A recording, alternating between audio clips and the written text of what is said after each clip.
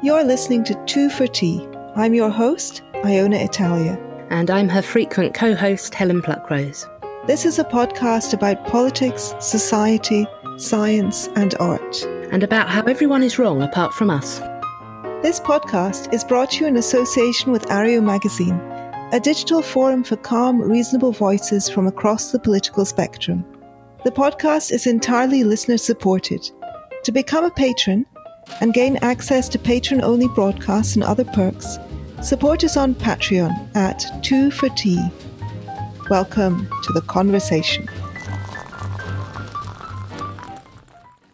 Hello everyone, welcome to 2 for Tea. I'm your host Iona Italia, coming to you from London. And my guest this week is Francesca Minerva. Francesca is a postdoctoral fellow at the Department of Politics and International Studies at Warwick University. Her research focuses on applied philosophy, including lookism, which is discrimination against the unattractive, conscientious objection, abortion, academic freedom, and cryonics. She's also worked on the philosophy of death and personal identity. And she is the author of the book, The Ethics of Cryonics, published by Palgrave Macmillan. Francesca is also the co-editor and co-founder of the Journal of Controversial Ideas. Francesca is coming to us from Oxford today. Welcome, Francesca. Hello, and thank you for inviting me today. My pleasure. I wanted to start by asking you about how and why you decided to launch the new journal. So I know that you had a very bad experience yourself when you and a co-author wrote a controversial article that led to a great deal of you received a great deal of personal abuse and even death threats and things. I know that was one of the kind of catalysts for the journal. Maybe you could start there, and then we could talk more generally about why this kind of journal is needed and is important. Yes, so you're right. So it started with a personal experience that I had in 2012 when, together with Alberto Giubilini, I co-authored a paper on what we called afterbirth abortion, which is in a sense infanticide, in the journal Medical Ethics. So in a peer-reviewed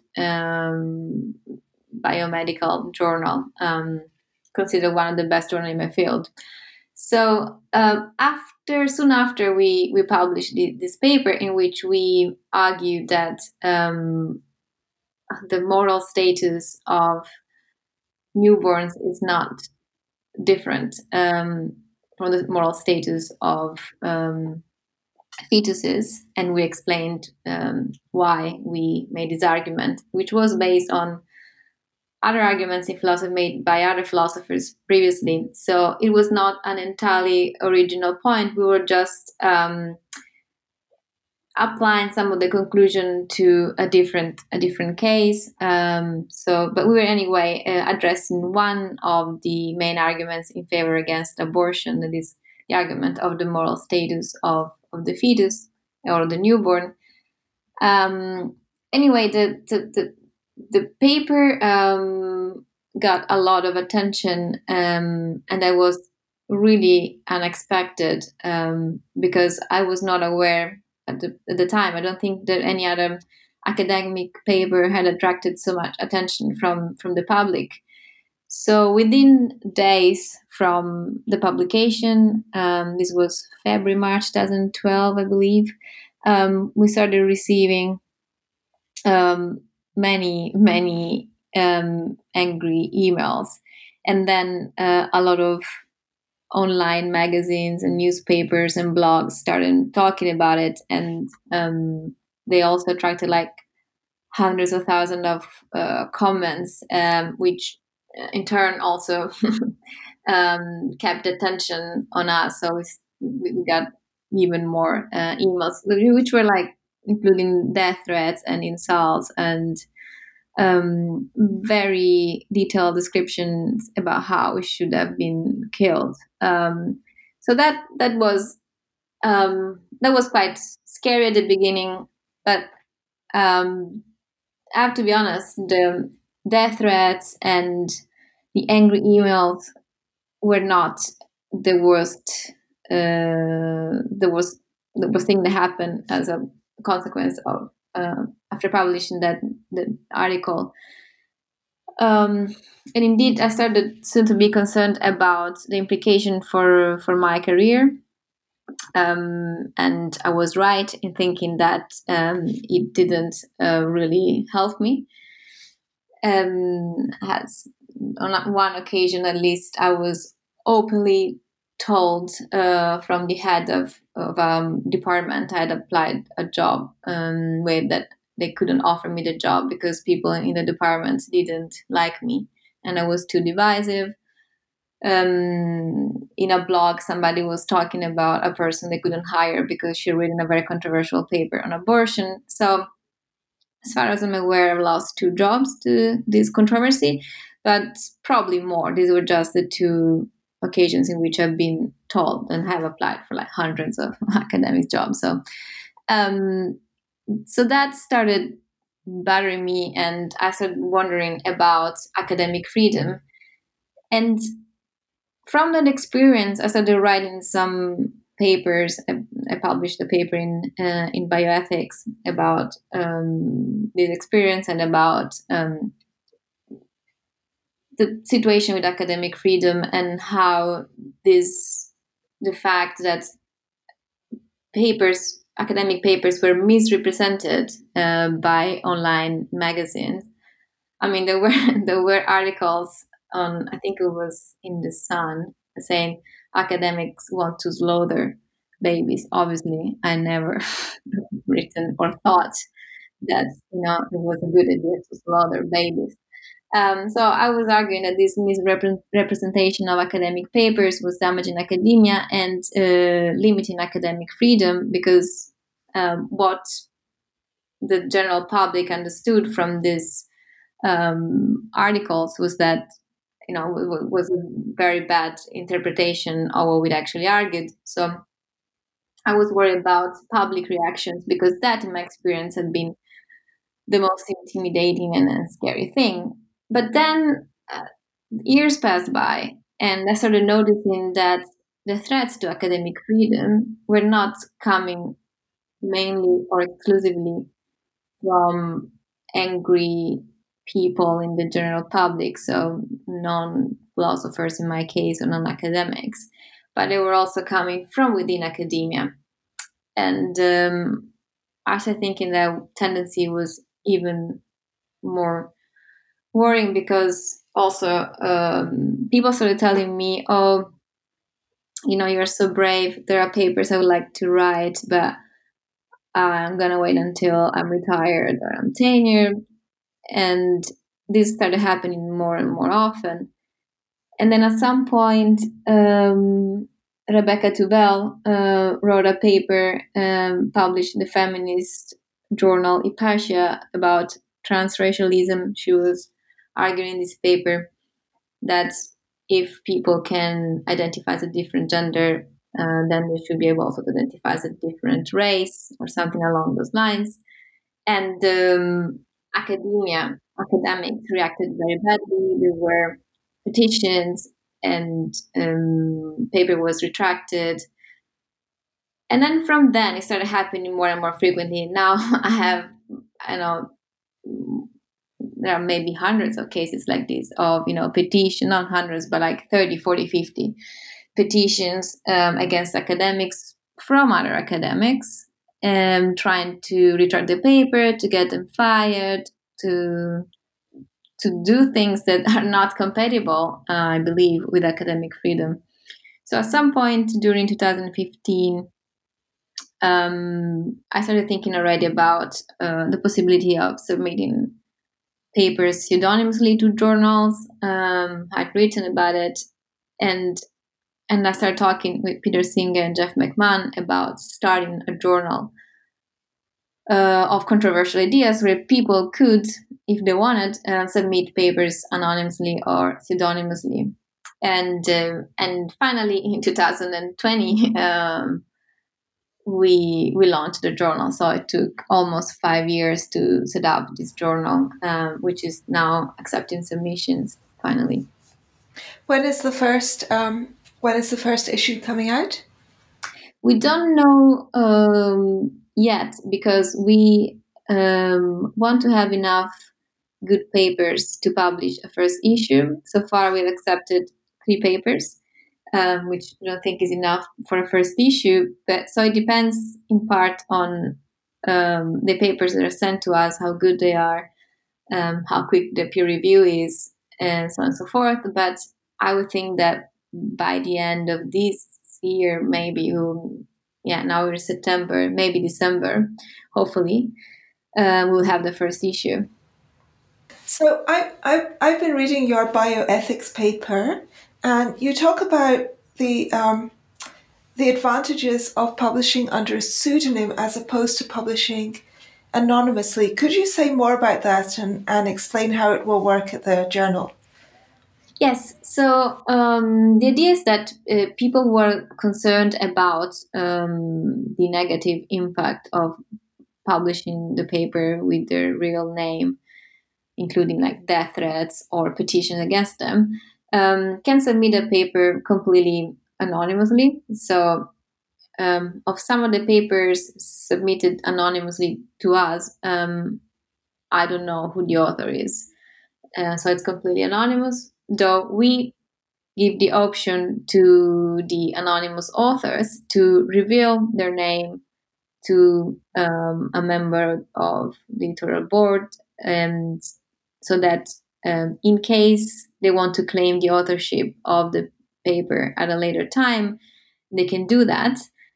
And also to be able to, if somebody claims the authorship of the paper, to be able to say that that's not true, because we know who the real author is. Though there is no obligation, if somebody doesn't care about claiming the ownership, the authorship of the paper at a later time, and if they're not worried about other people claiming the authorship, then they can stay completely anonymous. Also, we are setting up a different system so that it will be possible for us not to know who the author is, while being able to guarantee their authorship at a later time. But that's an online system that we're still setting up, so it's not available yet, but something we're trying to do. So the advantage is, some advantages are pretty obvious. So if you write a controversial paper, you're not gonna receive death threats, which to some people are quite unsettling and stressful. The other advantage is that you can avoid to get petitions signed against you, to get you fired, to get you demoted, to have your paper retracted. Also, we're not going to retract papers because they are controversial. So we write in the website of the journal, which is journalcontroversialideas.org, that the retraction of the paper is something we would do only if there is some serious issue, like the data was fabricated or there was plagiarism that wasn't detected, but not because of controversy. So the person can avoid to have all this hatred thrown at them. And I think that, so this is the advantage for the person writing the paper, for the author of the paper. But what we are mostly concerned about is the benefit for academia. We believe that the debate in academia has been held back by fear of controversy. This is something that a lot of academics experience. And there is some evidence that, as we just said, that you can have quite a few problems if you publish a controversial paper. And therefore, we think that there are a lot of interesting questions that are not being asked publicly, and a lot of interesting answers which are not being provided. because people are too scared. And the goal of academia is to get closer to the truth, to find out the truth, or getting a bit closer to it. And if people are scared of discussing controversial ideas or some ideas, it becomes way more difficult to find this truth. And we think this is bad. This is against the telos of academia. But also, when some ideas are not really discussed out in the sun, under the sun, they can become, in a way, more dangerous. They can become radicalized. If you have a silly idea and you're allowed to share this idea in public, then people can easily refute and say, "Oh, this is a silly idea. Like the data you were looking at is wrong. This hypothesis is wrong because of this and that," and then you can change your mind. But if people are not allowed to talk about their ideas in public, as it often happens now, also on social media, there is quite a bit of censorship. That they don't get this feedback that helps them to understand their reasoning is mistaken. So they cannot correct their view, and they can become more radicalized. So there are like small groups of people discussing these ideas, and they have this echo chamber in which they only get positive feedback to their ideas. So I think there is a problem in general with trying to censor ideas, and it's much healthier for a society to have those ideas out there and them discussed. Yeah. What about the kind of pushback against the ideas? So if you want to, one potential problem I can see is that if I disagree with something that's been written in the journal and I want to challenge the author um, to defend those views in more detail, I don't have an easy way of doing that if I don't know the author's identity. Do you have a mechanism for that kind of feedback and exchange? Yes, so we plan to have commentaries to the papers. So people can send a comment or a paper in response to another paper, and the author or the original paper will be encouraged to reply. So we think that the exchange of ideas can still happen because the author will be there, and there is a platform for these ideas to be discussed, and we think that's what is going to happen. Some people have objected that if you don't know who the person is, then it is more difficult to engage with their ideas. But I kind of think it is the opposite, and in a way, that's how academia is structured. So we have peer review, and when you peer review a paper, you don't know who the author is, and we think that is best not to know who is the author of a certain paper, because then we can address the ideas in it without thinking, "Oh, I really dislike that person. Oh, I met that person at a conference. I thought he was annoying or something." When you're dealing just with ideas and that's all you have, you can focus on that. But sometimes knowing who the person is a distraction, either because you're biased toward this person is your friend, or because you don't like the person and you tend to attribute maybe views that you think they should be attributed on the basis of the things they've said and so on. But we think it's best to have arguments discussed independently from the person who has written the paper or has these ideas. Yeah, yeah. And I mean, there's obviously an issue of self censorship as well. If you know that certain topics are liable to get you into trouble, you will just steer clear of those topics. Or certain ideas are going to be controversial, you're just not going to express those ideas. When people think about censorship, they tend to think about a kind of post publication censorship, I guess. Um, and so they mistakenly think of this as being a person rightly receiving harsh criticism for their ideas. But I mean, my guess is that most censorship is pre-publication, that Yes, most people are simply steering clear of things yes, that they are worried will get them in trouble.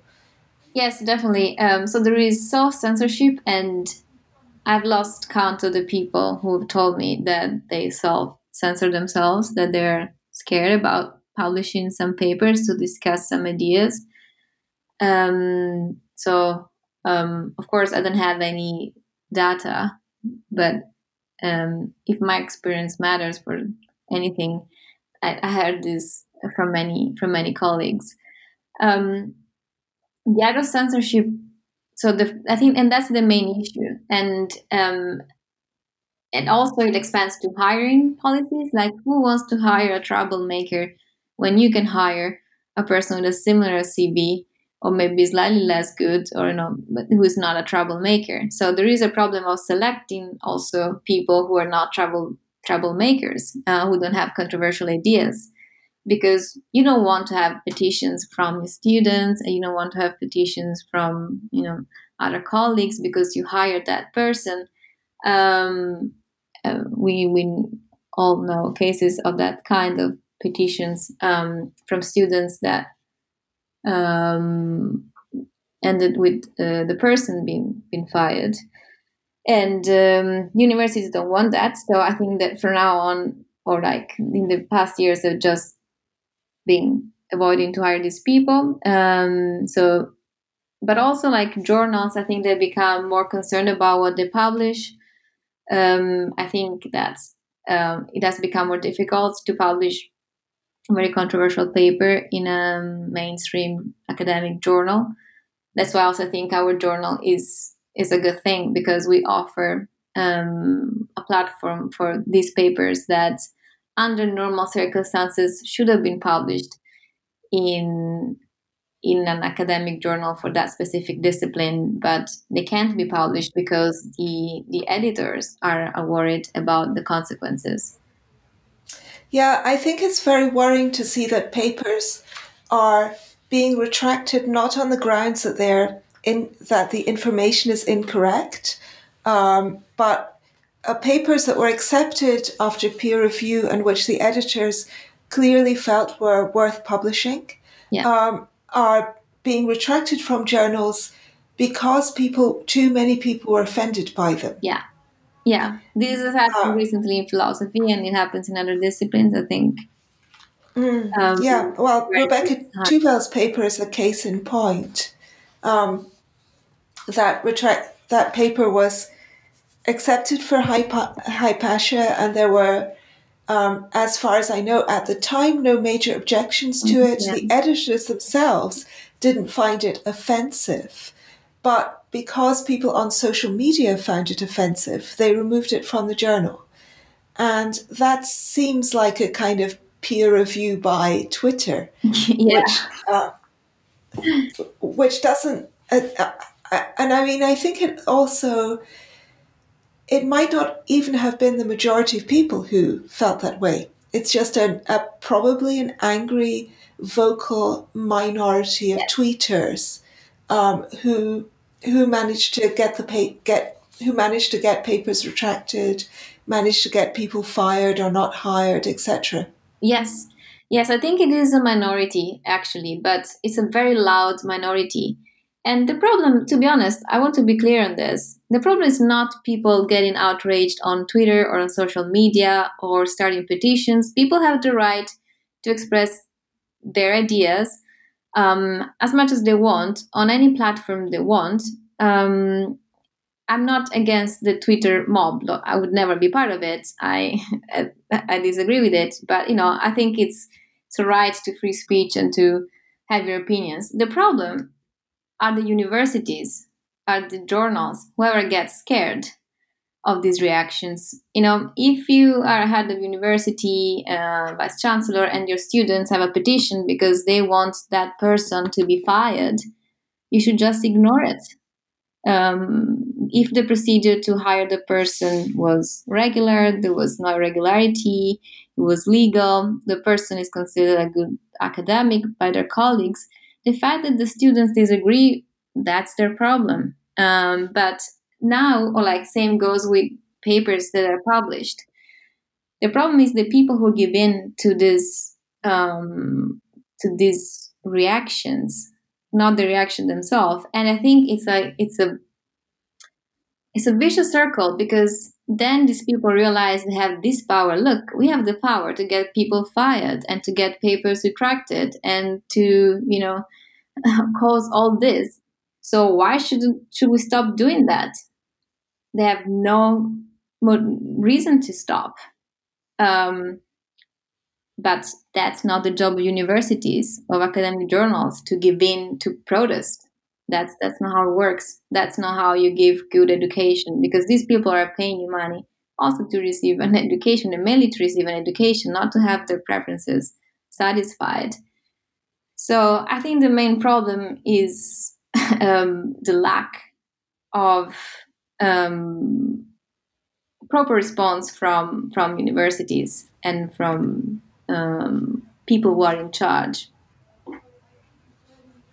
And how do you think that social media has changed all of this? I want to read a short passage actually from your article, an article you wrote, which is called Rethinking Academic Freedom, which I'll link to also. So I feel you give a very good summary here, and maybe you want to comment a bit more on this. You write, the methods the media are currently used to limit academic freedom in ways that were not available 20 years ago. For example, the internet carries the discussion far outside the former boundaries of the academic discussion. Our interlocutors not only include other academics, but the much wider group of people who read newspapers and surf the web. The more people read your work, the more likely it is that someone will feel outraged.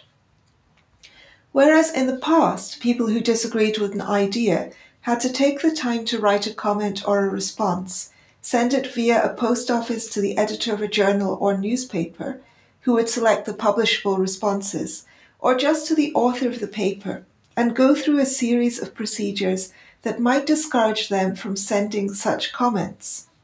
They can now do it while sitting on their sofa and in just a few seconds. Whatever is written on the internet is immortal, and irrespective of whether the information about a person is later proved to be false or even ignominious, it will stay accessible to everyone forever. In the past, information in newspapers would no longer be readily accessible after a while.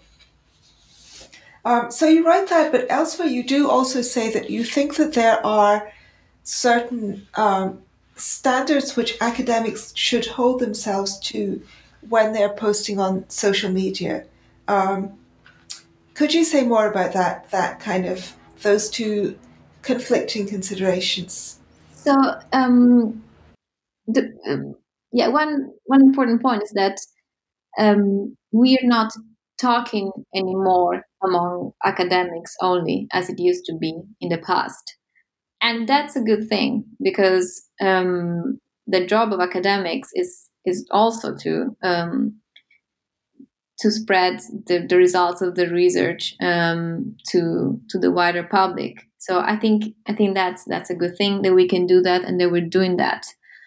There is a problem with how this information is transferred from the academic debate to the public debate.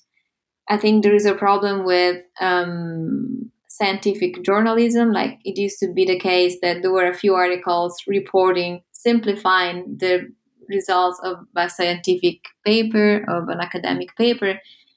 Now that the job is not done very well, and anyway, it doesn't get a lot of attention, but you find a lot of very distorted representation of what is being said in academic papers, and that's a problem. So we have a problem of, if not fake news, but extremely altered news. So a lot of these outlets where people read supposedly abstract or like summaries of academic papers are not really faithful to what is written in the academic paper. So I think that academics have a need to intervene and make sure that they do whatever they can to faithfully summarize and describe what they've done in their research in lay terms, as to avoid this misinterpretation. Of course, if if you have newspapers anyway want to attack you, no matter how much you try to do that, they will still misrepresent you. So in a way, it's difficult to get that message through if you have people who are just trying to find a monster to accuse of any crime, thought crime. Um, but again, yes, we have the responsibility of talking to other people who are not necessarily academic, and to make sure we can be understood clearly. On the same level, the responsibility of what I think there is a responsibility when you post something on social media as an academic, to make sure that your area of competence is clear. So my area of competence, bioethics and philosophy, and those are the areas where I can write about and I feel confident. In other areas I might tweet about or I'm interested in, but I'm not really an expert. But there is a difficulty there in understanding where what are the things you're an expert on, and it's difficult for the public to understand that on some occasions you're speaking as an expert, and on some occasions you're not speaking as an expert.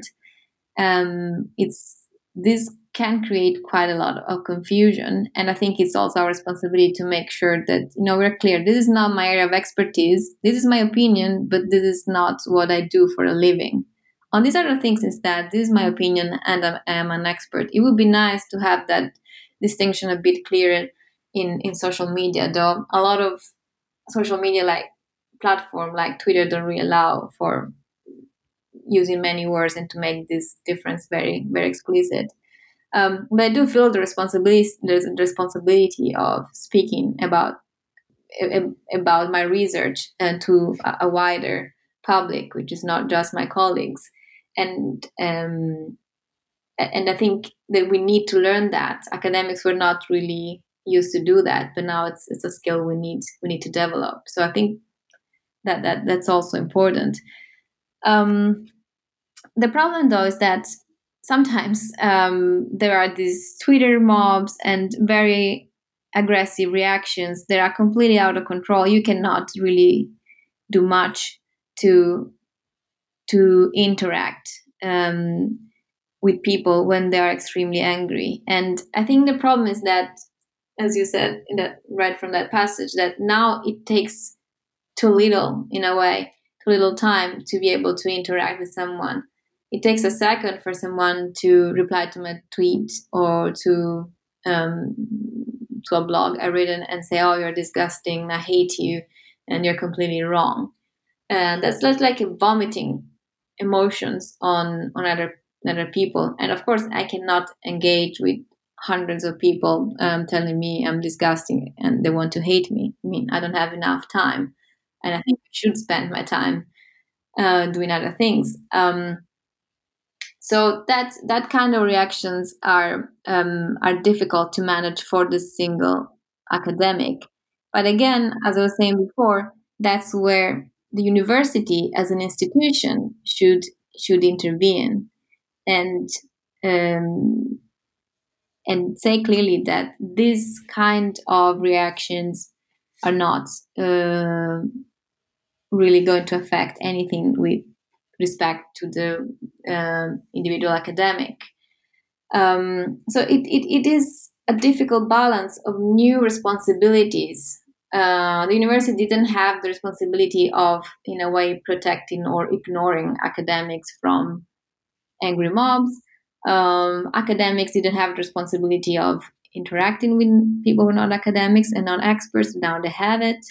So it is a bit more complicated than it used to be. But I think that overall, this is a good thing. I think that academia being open to feedback and comments from everyone is good if who is in charge is able to ignore the angry mobs, which so far hasn't really happened.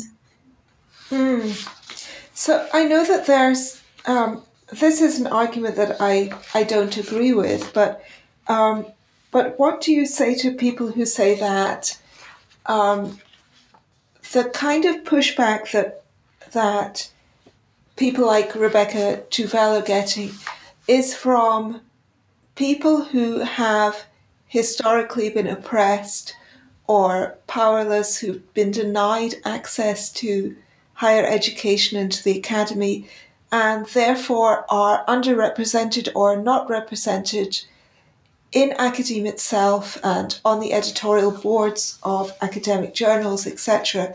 And therefore, their only way of getting their point of view heard is to write petitions calling for people to be fired or get together Twitter mobs, etc. Yes, I think that's what the background of each person when interacting with other people or interacting with a paper um, is not relevant. What matters is their argument. Do you have a good argument? If not, um, the the fact that you feel offended by something, hurt by something, you find something irritating, is not um, is not relevant to an academic debate or to a public debate. There are lots of things that can offend different people. Different people can offend by a lot of things, and that's bad. It would be better if we lived in a world where people are not offended and where nobody had to be exposed to, to to something that they find distasteful. But we are in academia, and we as a society, we need to focus on the arguments, and the arguments are objective, and the arguments are either good or bad, and there are things that are true or false, and this is the beauty of it. And that's why I was saying also before, when you asked me about how can we interact with an author that is anonymous or pseudonymous, we don't know who they are. And I think the same applies to the angry mobs and to their interaction with an author. What matters in these debates is the strength of the argument itself, not the person who is putting forward a certain argument. I guess I could push back against that a bit, playing devil's advocate here, that there may be perhaps such a thing as a moral information hazard. Certain topics whose investigation and the kinds of conclusions that are liable to be drawn from them are so likely to lead people to discriminate against members of certain groups, or even to instigate violence against those groups. And you talk about this yourself. I'm going to read another short passage here. You say that some misunderstandings can generate very negative consequences. J.S. Mill famously said that an opinion that corn dealers are starvers of the poor, or that private property is robbery, ought to be unmolested when simply circulated through the press, but may incur just punishment when delivered orally to an excited mob assembled before the house of a corn dealer. At a time when information travels faster than any time before, and any opinion can reach far more people, it becomes very difficult to understand whether we are talking to a general public or to an excited mob assembled before the house of a corn dealer. And I'm thinking about something like, so for example, a study showing, a study that hasn't been misunderstood, but that aims to show and perhaps succeeds in showing, or appears to succeed in showing, that immigrants are far more likely to commit violent crime than natives in, say, the UK. So I can imagine how that kind of study could provide ammunition for people who are xenophobic and hostile towards immigrants, and it might actually, in the wrong hands, it could end up endangering people's lives because of the kind of hatred that certain demagogues could use it to drum up. Yeah, no, that's a good question, and I think it's a serious concern. So one thing is that I think that there are some limits to the information that can and should be shared on an academic journal.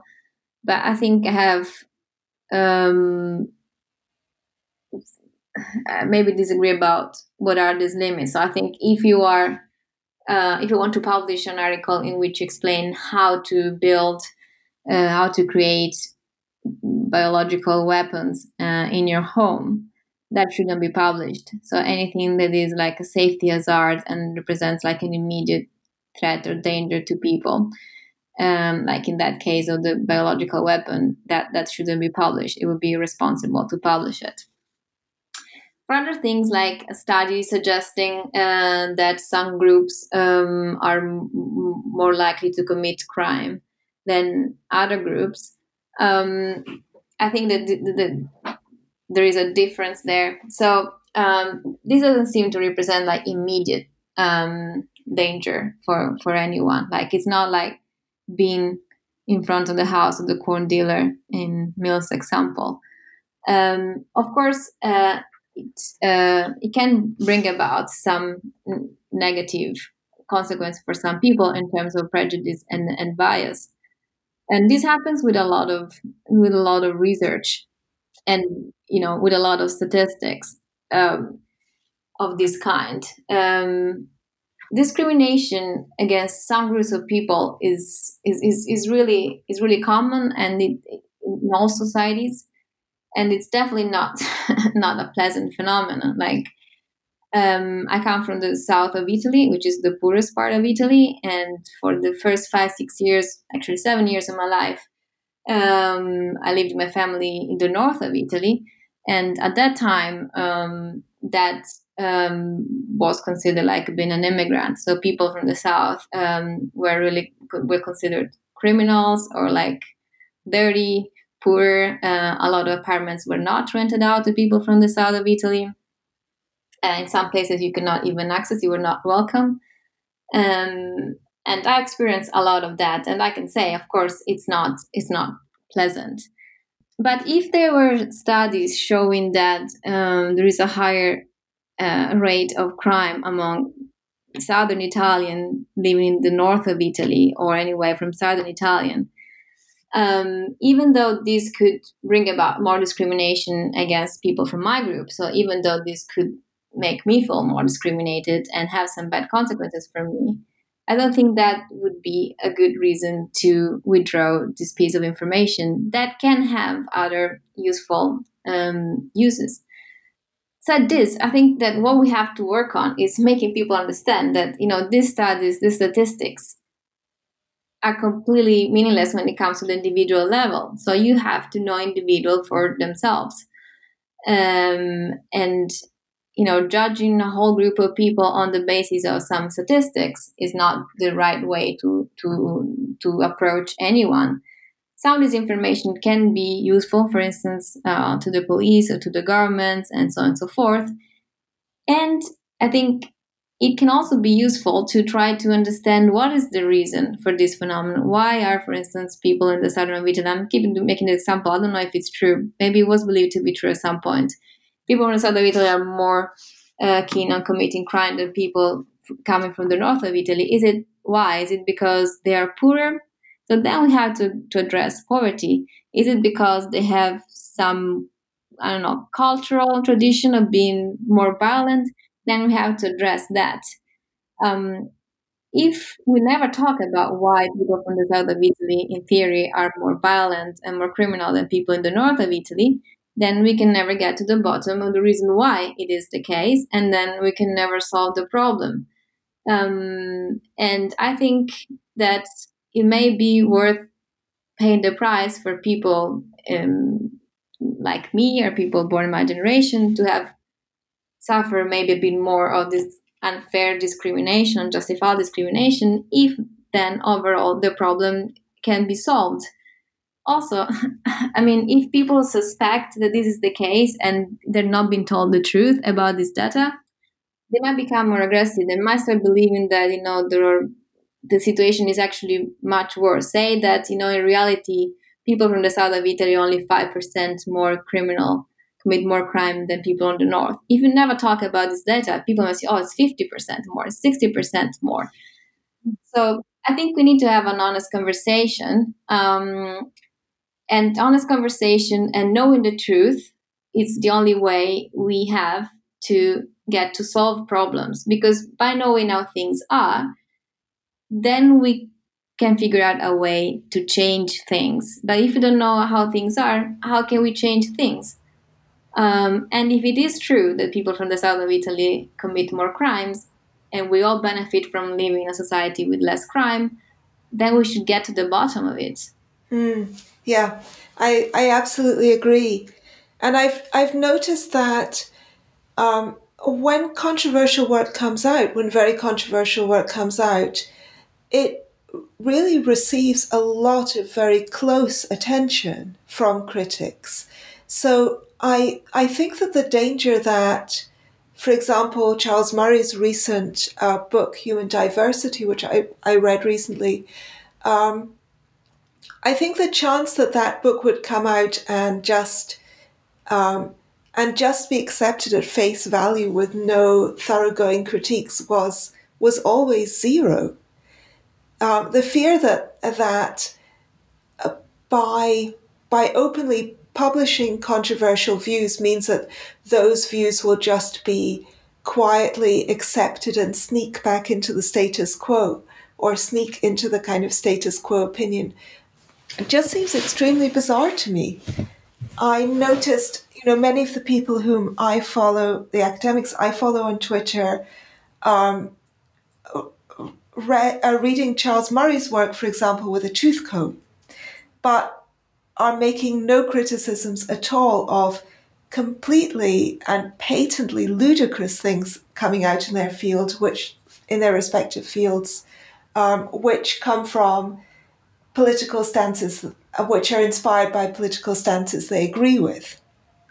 So I think that it's that kind of fear that there is a moral info hazard here because ideas that could be hijacked by bigots, etc., will come out and they will never be questioned. That seems quite an absurd idea to me, an absurd fear. Yes, I mean the controversial ideas are always going to be under more scrutiny than non-controversial ideas, and I think it's a good thing. I think that it's good to have a higher standard for controversial ideas because they can have more dangerous implications. So we want to be really really sure that we got something right. And I think it's good that people give their feedback and they get interest in things. I don't think it's a good thing they get angry, but I still defend the right to get angry. I think the problem is that when people are silenced because they have controversial ideas, and then these ideas cannot be really discussed anymore. I haven't read the last book by Charles Murray, but I know that he had a lot of problems related to his previous book, and I don't think this is a good thing for society at such when we get into this habit, because it has become a habit of silencing people we disagree with.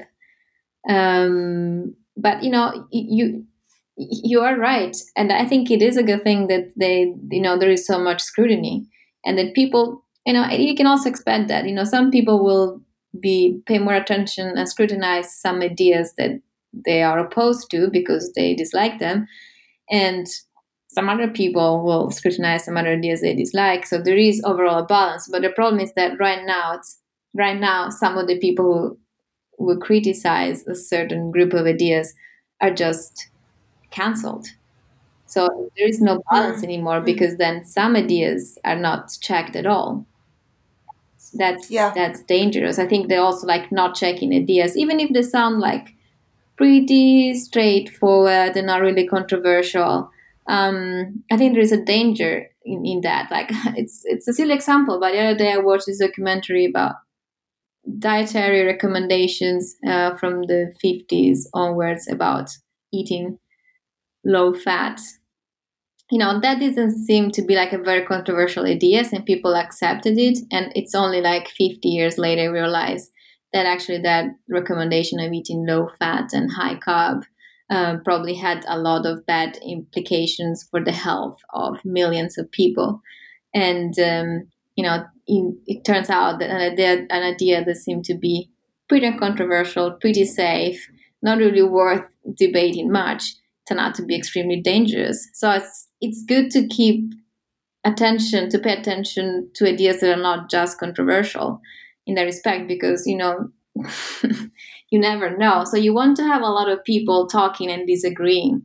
You don't want to have one voice. You want to have a lot of people having different opinions. I think that's beautiful. It's important, and it's absolutely necessary to improve the well-being of a society. Yeah, absolutely. Talking of controversial ideas, well, I don't know how controversial this idea is, but I also wanted to talk to you about your work on lookism, discrimination against unattractive people. How did you first become interested in this topic? I think I got interest in it. I feel it was like maybe it was 2008 or 9, because I happened to read some studies about the benefit of being advantages of being good looking. Some studies in psychology, and it occurred to me, oh my god, it must be actually so nice for people who are extremely attractive, just to get everything they want whenever they want. So I started like, just for fun, I started reading this research. But then at some point, the evidence that actually beautiful people um, had an easier life than unattractive people started becoming almost upsetting. Like, I didn't realize at the beginning that the difference was so large, and that being attractive or unattractive could make such a huge difference, could have such a huge impact on someone's life. So I started working on it from a more philosophical perspective, and started inquiring, and then I started working on it almost full time since 2015. So tell me about some of the ways in which it impacts people's lives. Yes, it is. It starts very early on. So there are some studies showing that cute children have get more attention from their parents and are considered less annoying when they cry from both their family members and strangers. And then this goes on through kindergarten, and then primary school. So the more attractive children tend to make more friends, and we know that children tend to prefer other attractive children, beautiful children. We also know that children only a few weeks old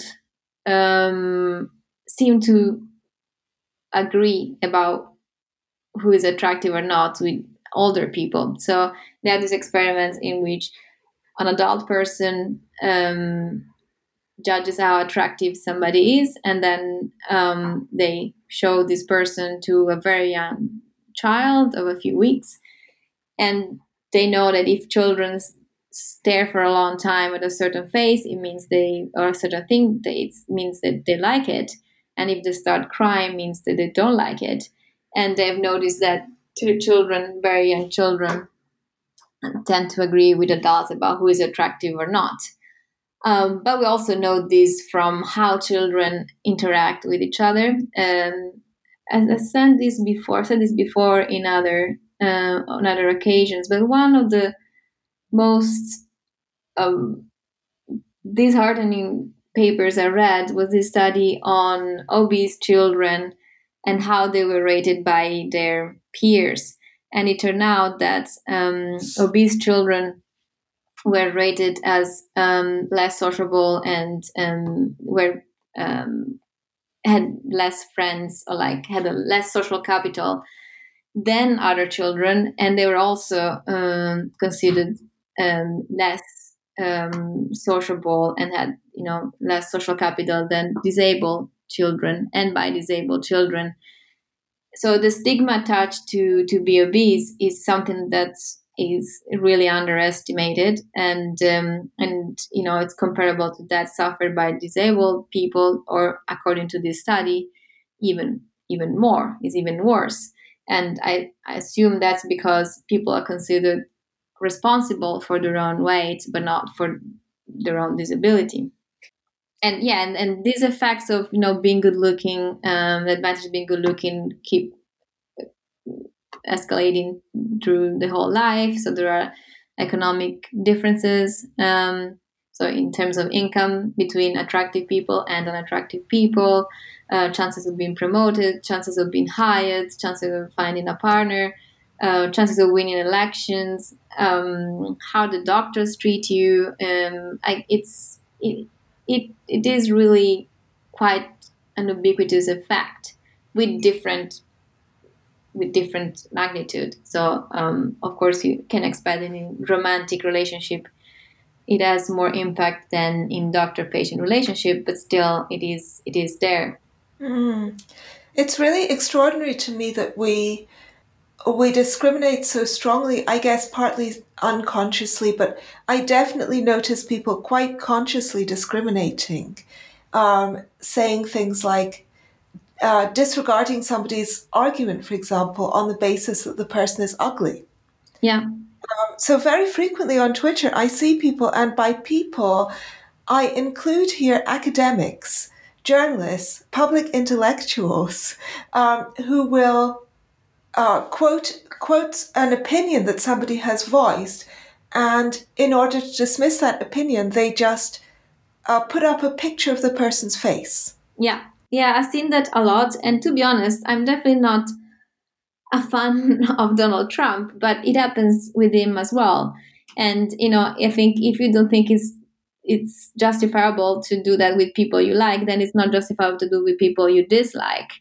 And so you see that a lot with politicians, and but then it's like everyone, and I think it's just so irrelevant that nobody should do it.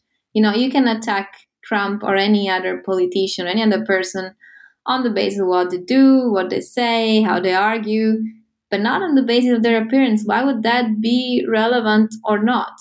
But yeah, it is considered somehow permissible, at least for some people, at least for some categories. And yeah, I agree. It's it's absolutely puzzling how people think it's a decent thing to do. It does seem that politics is one of the few areas in which you can, one of the few kind of public arenas in which you can be very successful despite not being particularly good looking. So looking at the Houses of Parliament, that is one area of kind of successful public life in which I don't think people are more attractive than average. Though there are some studies suggesting that the chances of being elected if you are the more attractive candidate are actually higher. Now, I don't remember the number exactly, but there were quite a few studies suggesting that, especially when people don't know exactly what is your view on a certain topic, what kind of politicians you are, and maybe they're not really competent when it comes to politics, they tend to vote for the most attractive candidate. So even in politics, has been noticed that in the elections, uh, especially when people are not very competent, the more attractive candidate tends to win. I'm rereading Middlemarch at the moment, and I'm so struck by the way in which George Eliot describes the physical appearance of characters. It's not just her. This was a very general practice until right up into, I guess, the middle of the 20th century, that in novels, when you are introducing a character, you use the description of their looks to say something about their personality. Yes. So you say she had the open brow of somebody who is very intellectually curious and open-minded and a great reader, and she had the soft blue eyes that somebody compassionate would have, or her her mouth was pinched and thin from being so being so gossipy and mean and bitchy. And it's we no longer do that, but we seem to retain that same Yeah. prejudice. And it's extraordinary to see Eliot doing that, who is in other respects probably one of the most psychologically insightful writers of the entire century, Yeah. and one of the most humane um, and most wisest about human nature, and who was also herself very ugly.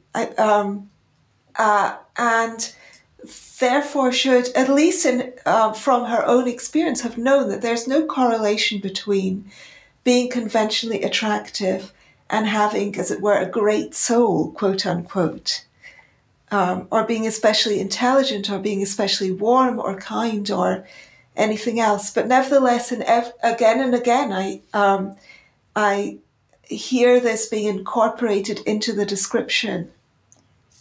Yes, yes, it is. It is definitely true. And I was recently listening to a book by Wilkie Collins that it's exactly the same. So, like, physical appearance is strongly linked to um, psychological features, and it is something that we tend to do. So, there is a lot of research showing that there is this bias called what is beautiful is good. So we tend to attribute positive psychological features to people who have desirable physical characteristics. So what is beautiful is good. And this has been, so this has seemed to be quite big part of our psychology. I think it's like a shortcut of our brain. Oh, I like something, I like someone, so it must be good. Mm. I think something's beautiful, so it must be good when we don't have a lot of information. And to a certain extent, it can be maybe justifiable. But then I think what I've learned in these years studying Lookism is to start reflecting on my own Lookism, because at some point I realized I was being Lookist as well. I was making the same mistake again. So perhaps I was paying more attention when an attractive person was talking to me. Maybe I was automatically sitting to an attractive person when getting on the bus, like these small things. And that's why I thought it was really important to start talking about lookism and start telling people that it is important to start thinking about our own lookism. Whenever I talk to people and say, "Oh, yeah, I work on lookism, discrimination against attractive people," some common reactions are like, "Oh, I definitely don't do that. I never judge a book by its cover." But I doubt it, because there is so much evidence that a lot of people do that. Everybody does that. That I think we're quite self-deluded about how lookist we are in practice. And other people just deny the phenomenon and they say, "No, no, it's absolutely doesn't exist. There is no such privilege." And again, this privilege exists because we have so much data showing that it exists. So it is not it's not a question anymore whether there is lookism or not in society. Um, but I think it's also something that we learn from our childhood, from watching and listening to fairy tales for children, in which this linking between good psychological characteristics and good physical characteristics is even more prominent in a way. Um, so beauty is always linked to being a good person, and even the characters were not beautiful at the beginning, like the ugly duckling or the beast from the Beauty and the Beast. If when they become good, like in the case of the beast, they also become beautiful. He stopped being a beast, and the ugly duckling is also prized by becoming a beautiful swan. um, so I think we learned that from a very young age, but I think it's in those stories because it's also in part what our brain does automatically. And I think it is a kind of mechanism that, at least in part, can be changed. So if we start thinking about it, we can probably do something about it. Oh, why am I listening to this person now? Why am I I'm talking to 5 people, but I'm mostly looking at one. And I think we do it quite unconsciously. But if we start asking ourselves question about to whom I'm giving attention right now, next to whom I'm sitting now, this kind of thing. For instance, like the tipping. There are so many studies showing that people tend to give a larger tip to the attractive waiter or waiters, even though they don't do better than the less attractive other waiter. And if we start thinking about these things, we realize that it is a very ubiquitous phenomenon. And I think that up to the point where you're not aware of it, when you live in ignorance of this kind of form of discrimination, well, you cannot be considered blameworthy. But when you start listening about it and you start learning about it, I think then you have a more obligation to try to change your behavior, to at least try to interfere with your automatic association between what is good and what is beautiful, and start trying to do something about it. So I have a couple of questions about this. The first is you explained very nicely elsewhere, but for my listeners, what do you see as the difference between cultural conceptions of beauty and evolutionary conceptions of beauty? Yes, that's an important point, and I think that has been the main issue in the debate in the between the 70s and the 90s. So some people believe that beauty is a byproduct of the society in which we live. So they would say, look, in some societies, being chubby is considered this is considered an element of beauty, and in other societies, being thin is considered being the same as being attractive. Or like, look how some societies like long necklaces to extend the neck, and so on and so forth. In other societies, that's not considered attractive at all. So they focus a lot on cultural differences, or on different aesthetic preferences at different time in human history, to point out that aesthetic preferences are a byproduct of the society in which we live. Another approach to the origin of beauty is an evolutionary one. So, according to this other approach, beauty is the byproduct of evolution.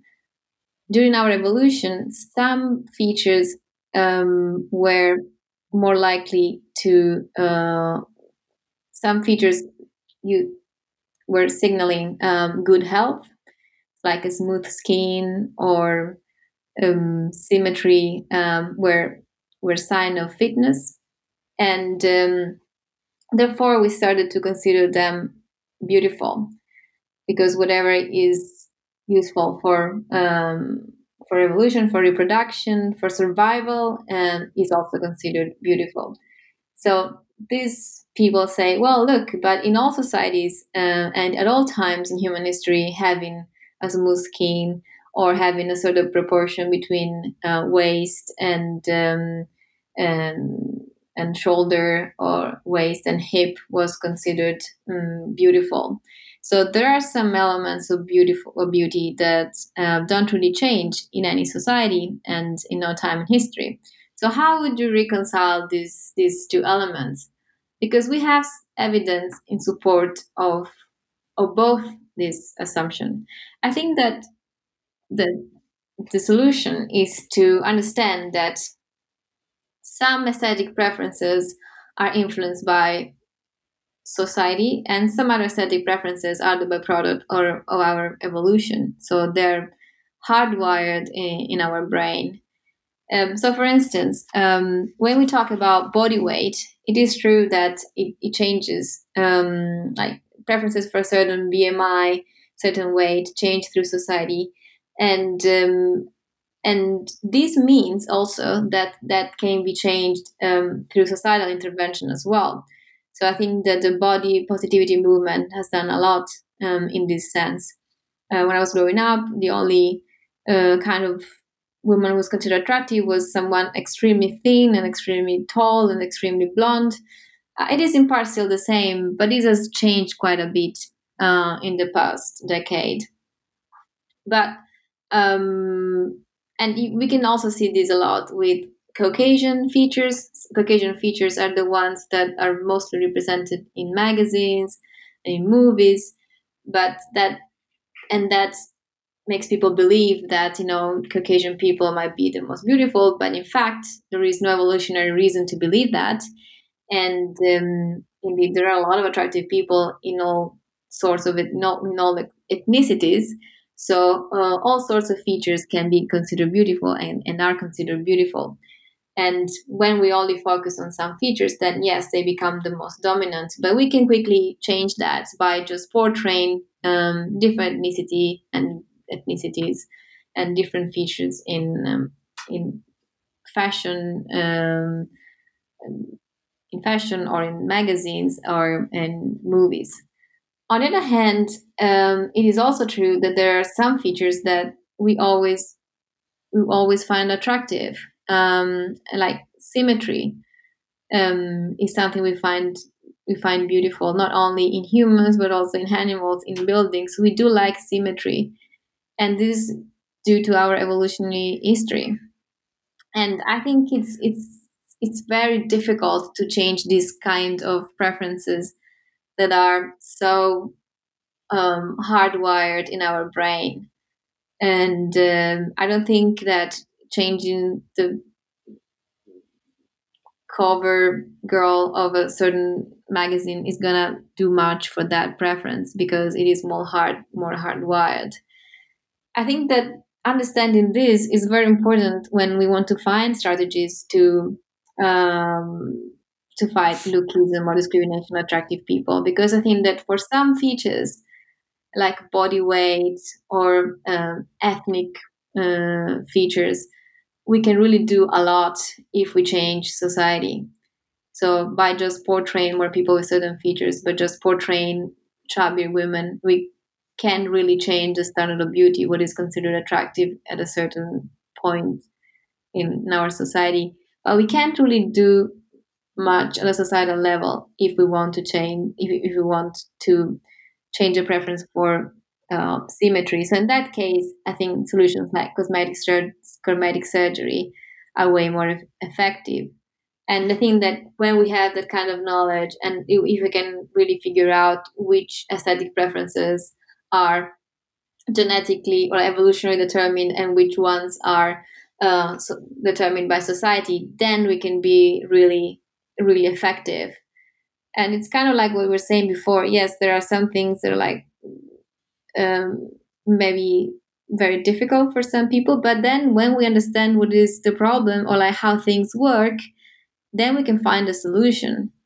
I have a very solution oriented approach to philosophy and to life in general. So I really like to go to the bottom of the issues because I really care about finding a solution. And now we have a lot of options for finding solutions through cosmetic surgery as well in the future, through genetic intervention. And we can, thanks to social media, socially constructed preferences can also be changed way more quickly. So we are in a good position now to fight lookism. I think that the cosmetic surgery is something I feel very ambivalent about. So on the one hand, I can't see any reason to deny somebody who is a consenting adult permission to change their body in any way they wish.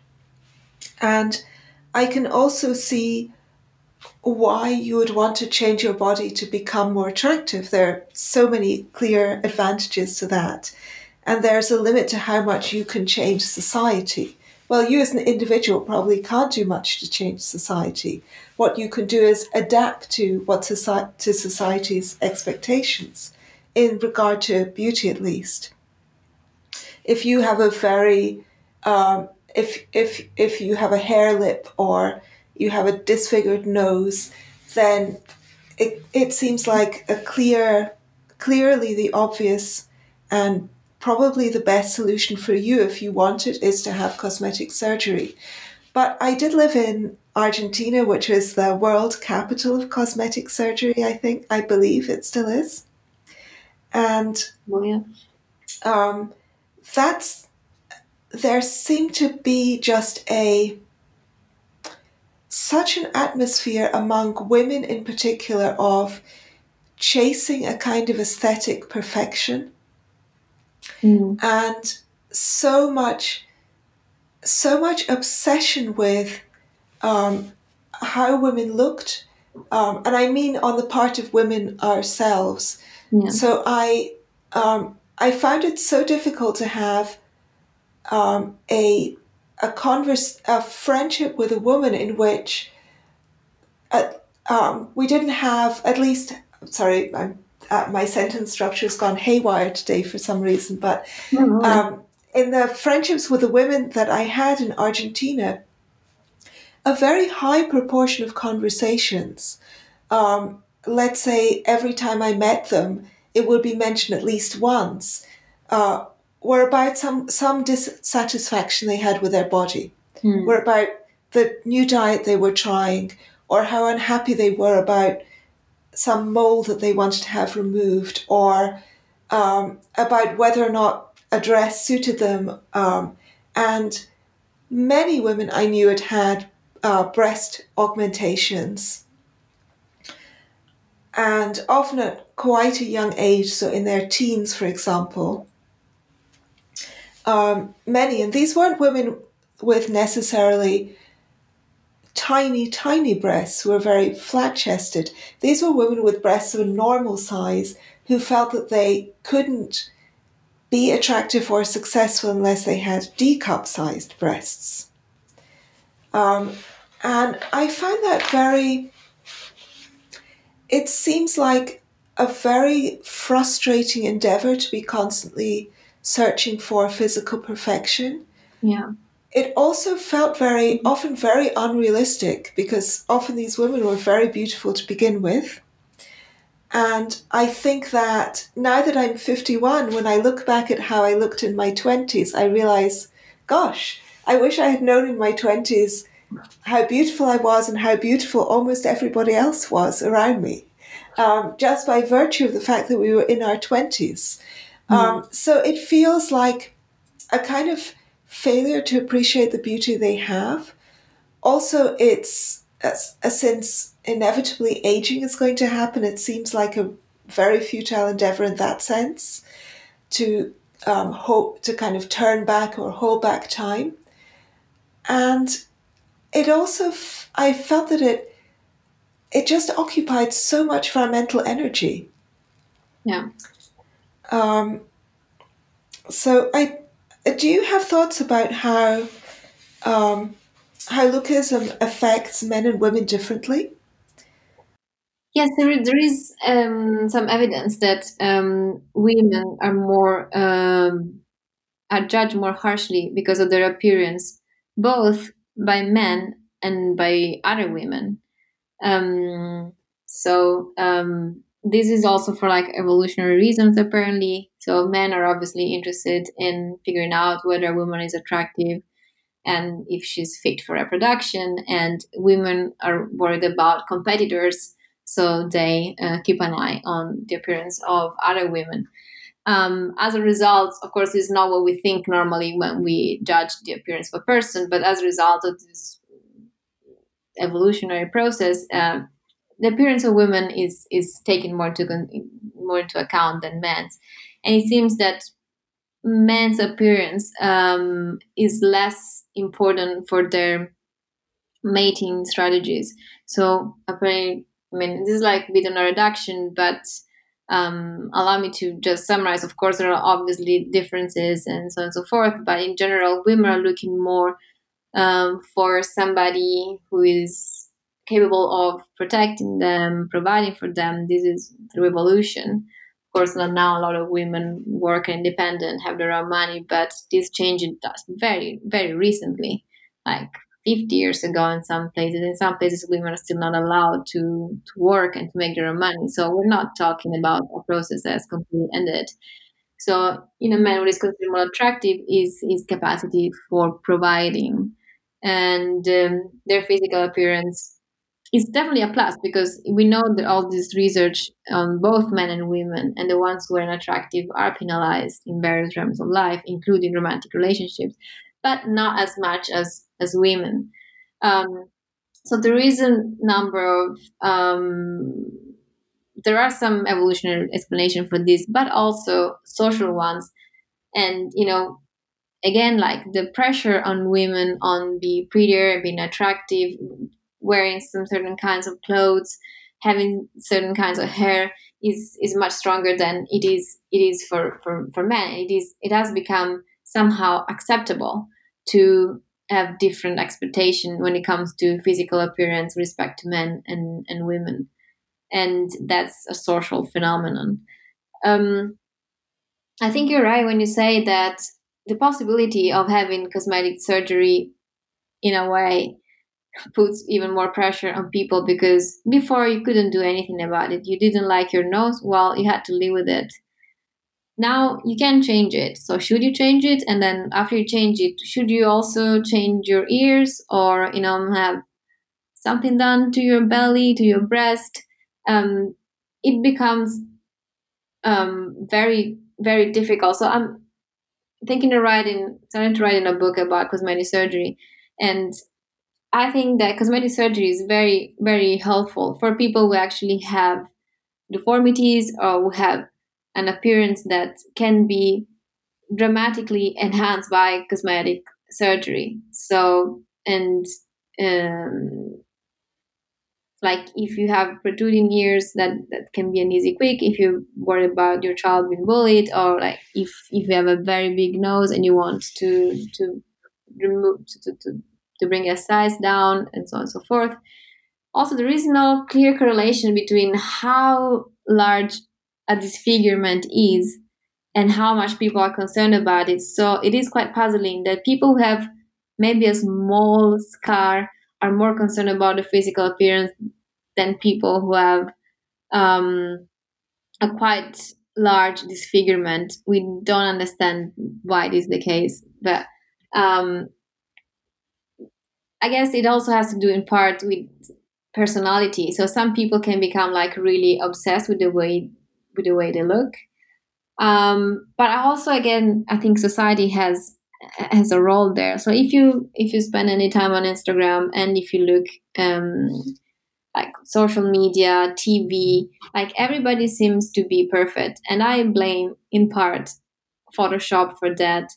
Like there are people who don't even look like themselves. So if you look at these models, how they look on Instagram and how they look in reality, they're you can hardly tell it's the same person in many cases, because there's been so much editing, photoshopping, modifying, and some standards of beauty are so insanely high that nobody can live up to that, not even the people we're trying to look like. And this is where, again, like society can make a huge difference.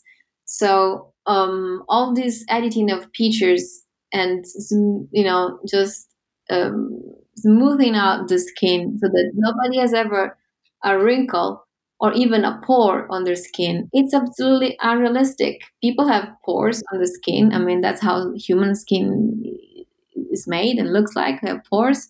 People have wrinkles. Even very young people have some wrinkles, and it has become incredibly frustrating and difficult for people to compare themselves with these ideals that don't exist. When you were a woman, in the 50s, the 60s, the 70s, you would compare yourself with, I don't know, Marilyn Monroe, or other attractive women at the time, and they were extremely beautiful, but they were also real. So they would have some defects. Marilyn Monroe had a little bit of a belly. Have you ever seen anyone with a little bit of a belly in the last years? No, I haven't seen anyone, because if you have a belly, that's completely cancelled. It's modified. It's edited out. So we're not comparing ourselves with beautiful people from our same species, but from some hybrid between computer image and the real person, and we will never be good enough for that.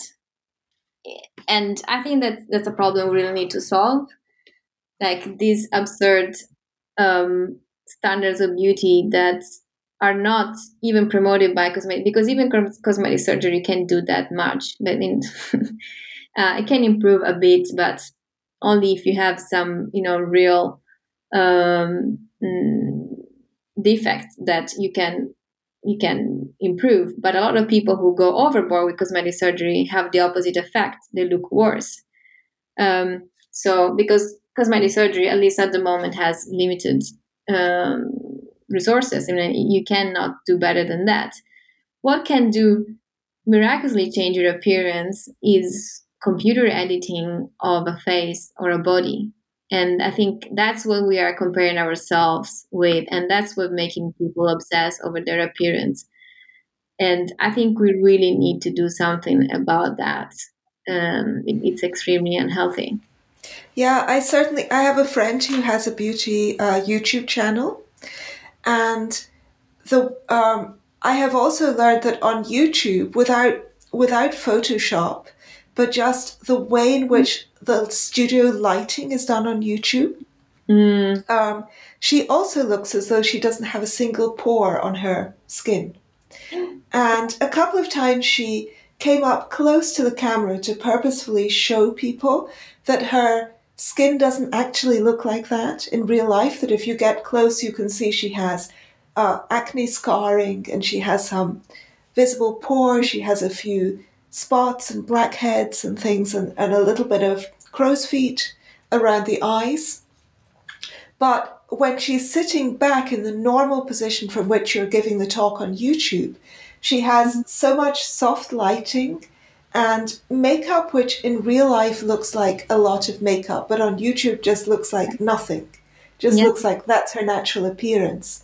yeah, That uh, she has this completely flawless appearance. And she's not attempting to do anything deceptive. She is just trying to have a successful YouTube channel, yeah, and therefore she needs to look as attractive as other people who do YouTube. And so she needs to do what they do, which is have the right kind of mirrors and lighting and all of that. But it's amazing how much difference even that makes, having the yeah, right setup for filming. yeah, Extraordinary.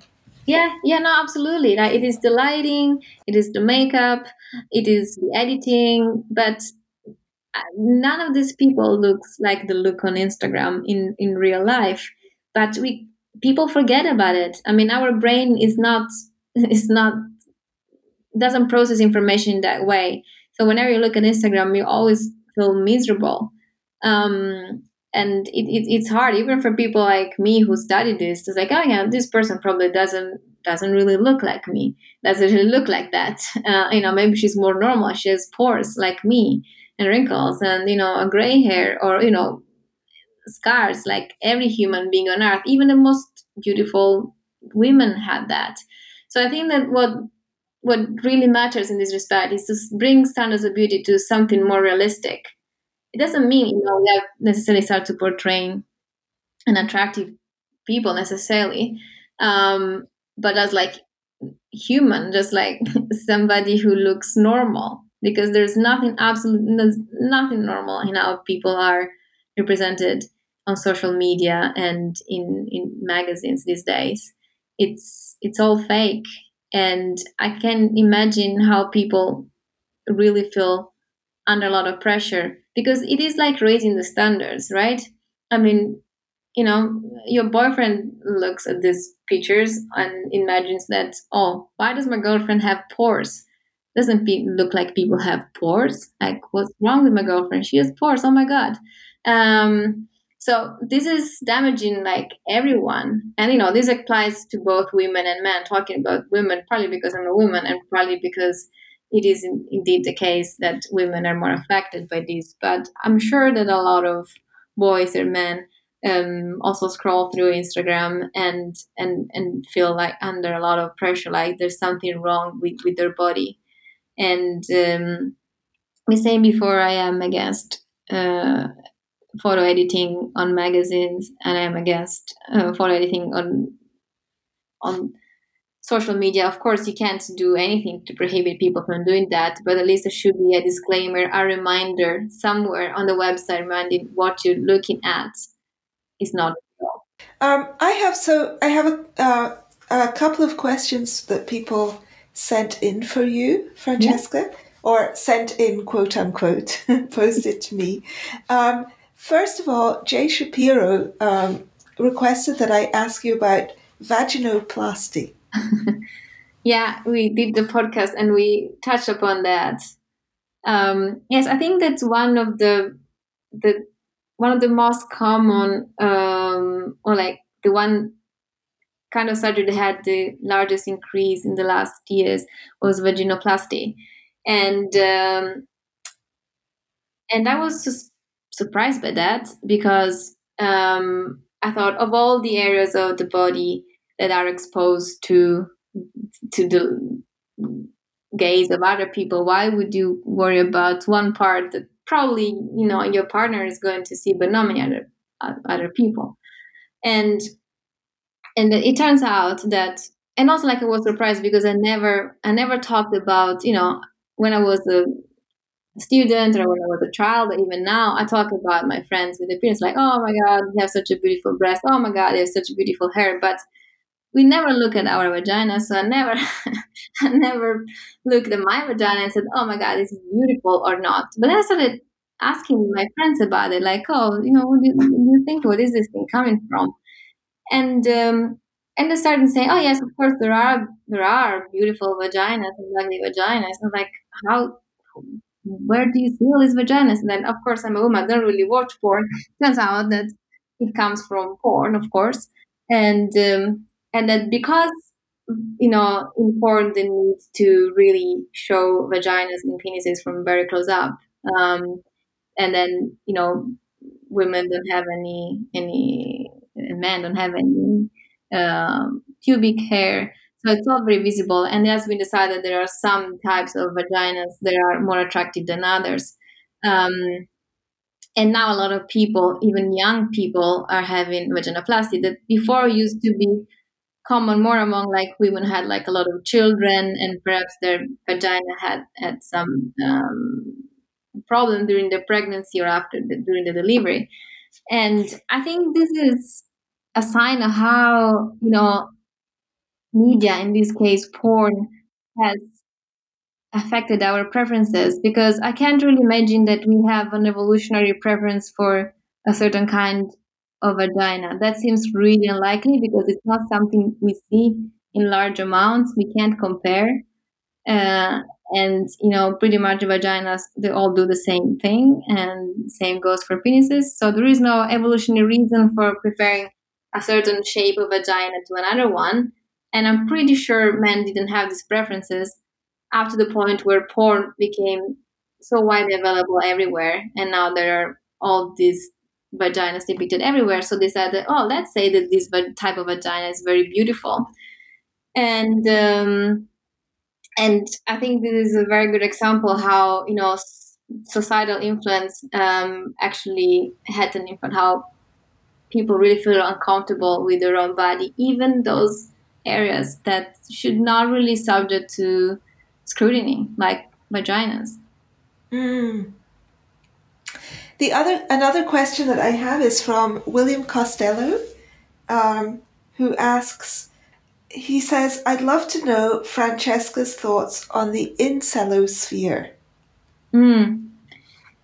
Yes. So the incels are involuntary celibate. So they're people who are discriminated because of their appearance, at least according to them, and they cannot have a romantic partner or sex because of the way they look. And in one case or two, one of these incels started shooting against people that he considered either competitors, so attractive males, or women, girls who had rejected them.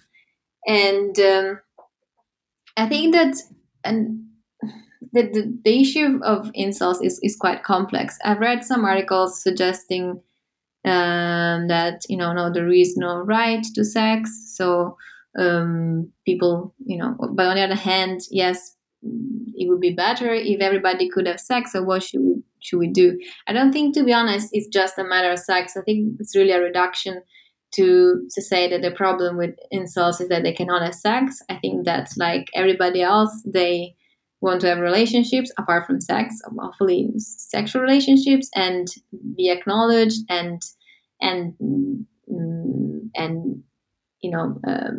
interact with other people, having some admiration or some benefits from their looks.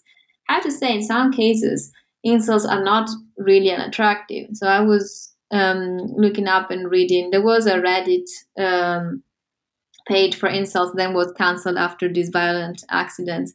But then there are still like some features online. Some incels are actually unattractive, and I think again that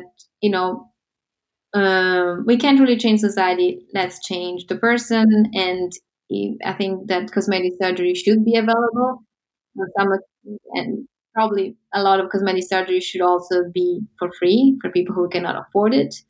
In most system with a public health system, like in Europe, you can have some cosmetic surgery for free, but it's just a very small number of cosmetic surgeries that for very serious major deformities. I think we should provide also enhancing cosmetic surgery for free, at least to some people. And it seems that definitely in the cases of incels who are really upset about the way they look, in some other cases they're not unattractive. They get convinced that they are unattractive, and therefore they behave like they are. And in some cases, they're just boys who need to have a new clothes, nice hairdo, and learn how to interact with girls because they're like extremely socially awkward. So I think that there are two type of incels. There are the ones that actually need cosmetic surgery, the ones who need just to be enhanced a bit, but they're not unattractive. They're just not well kept, and they would benefit from learning to socialize with women. A lot of men don't seem to be good at doing that for some reason, and they kind of reinforce this idea that women hate them, women dislike them because they're insults, and because they're women are mean and they're too ugly. But in a lot of cases, I think the psychological support would really help. Not in all cases, though. I think in other cases, cosmetic surgery would be the best option. Yeah, I tend to think also that although women, so I'm generalizing, of course, wildly here, but on the whole, I feel that women have a tendency to obsess about our appearance too much, Mm, and that is a hell of a lot of intellectual energy, and that could be put into something more productive. absolutely. But I also feel that men don't think about their appearance enough. And I find it a bit annoying that I think that men don't make slightly more of an effort. I wouldn't like men to become as kind of anxious and obsessive as many women are, or most of the women I've known are, to be honest. But I would like them to. I feel that a lot of men seem to think that there is no point in even attempting to be as attractive as they can be physically. And I don't mean, I don't even mean in the more difficult ways, like, for example, going to the gym and things and being slender and toned. I'm not really in a position to criticize anyone for not being slender and toned right now, since I'm carrying the 20-20-20, as we're calling it, on my body. Lockdown has not been kind to my physique, but I mean quite simpler things like shaving with a bit more care and wearing not getting dressed in the dark, not wearing socks with sandals, and Like sandals should be legal. Uh, using an anti-dandruff shampoo and putting on deodorant. And I just I feel that a lot of men seem to take a kind of pride in not caring at all. and that I find a little bit annoying. Yeah, I think it is true that women care more, men care less, and maybe after a certain age, men really start not caring much at all, and that and maybe after they get married and they have secured a partner. In part because society didn't ask them to. So, like, for evolutionary reason, for social reason, men didn't have to be that attractive. It was enough for them to be quite successful. But I think that this is gonna change again because the balance now, women don't need men as much as they did. Now women work, make their own money, sometimes earn more than men, but as much as men. And therefore, men are now more under pressure to improve their appearance. And I think it's showing up again. Like, I follow quite a bit like cosmetic surgery for the book I'm writing, and it seems that there is an increase. Of course, it's nothing comparable to how much cosmetic surgery women get. Men really have a small percentage of the cosmetic surgery that is performed every year in the world, but the percentage is increasing also for men. And I think this comes from knowing that being the breadwinner is not enough and it's not even required. So I think we're gonna have an interesting change, a shift. And I think, and unfortunately, in a sense, this means that as a society, we will all become more obsessed with appearance, both because also men will become being more worried. But hopefully, then women will start feeling less obsessed about their appearance because they will know that, well, they can work, they don't need a man, so they don't even need to find a partner. So I think that this change in I think it's the women used to work in the past, but they were working like in the farm all together with their husband. You didn't have like doctor women, lawyer women, like entrepreneurs women, just making their own money, starting their own business. So this is pretty new. So I think that this is also going to change things with respect to how much men and women will care about their appearance in the next decades. And hopefully technology will make it easier for us to change our appearance. That's my hope, Oh yeah, without quite so much maintenance. yes, Um, yes. No, I think I I always say that aging is one of the worst things, and not just because it changes your appearance, which I think is a bad thing. And everybody ages. I don't like it. I don't like aging myself. I don't think anybody enjoys it.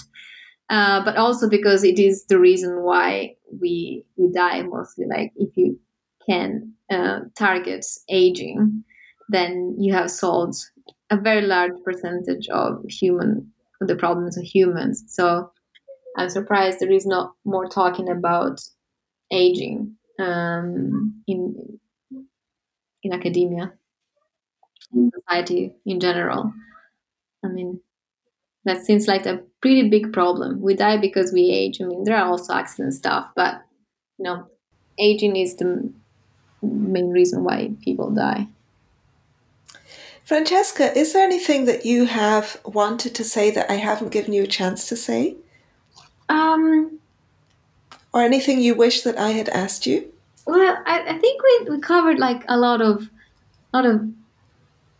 a lot of things, and yeah, I'm trying to think about all the things we discussed from the journal um, and to Lookism, and I I can't really. Well, one thing I would like to add is that, but it's just like promotion. I want to Yes, please promote the do. journal.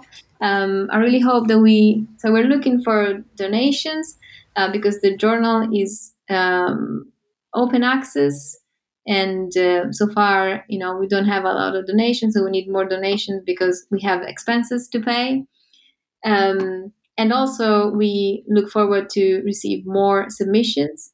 As I said, we're waiting to have enough good papers to publish our first issue. So I really encourage people to make a donation and to send to us their good controversial papers, because we're really looking forward to receiving more. Great. Do you have a Patreon for the journal? We don't, but on our website, journalcontroversialideas.org, there is a PayPal button. Also, people who donate from the US, so donate in dollars, are in tax exempt, because we are a charity, so we have a foundation. So donations from the US are tax free. And there are also instructions about how to pay without PayPal using other strategies. But also people can email me if they want to make a donation in some other ways. I think PayPal is the easiest, but we also have a bank account and they can transfer money to TransferWise. So we have all the options. Great. I'll put all of the links in the show notes. Francesca, it's been a real pleasure to talk to you. For me as well. Thank you so much. I had a lot of fun. The only thing that is missing is your dog. I'm longing to meet your dog. You will meet her. She's the best. Thank you so much, and have a wonderful week, everyone. Thank you. Bye.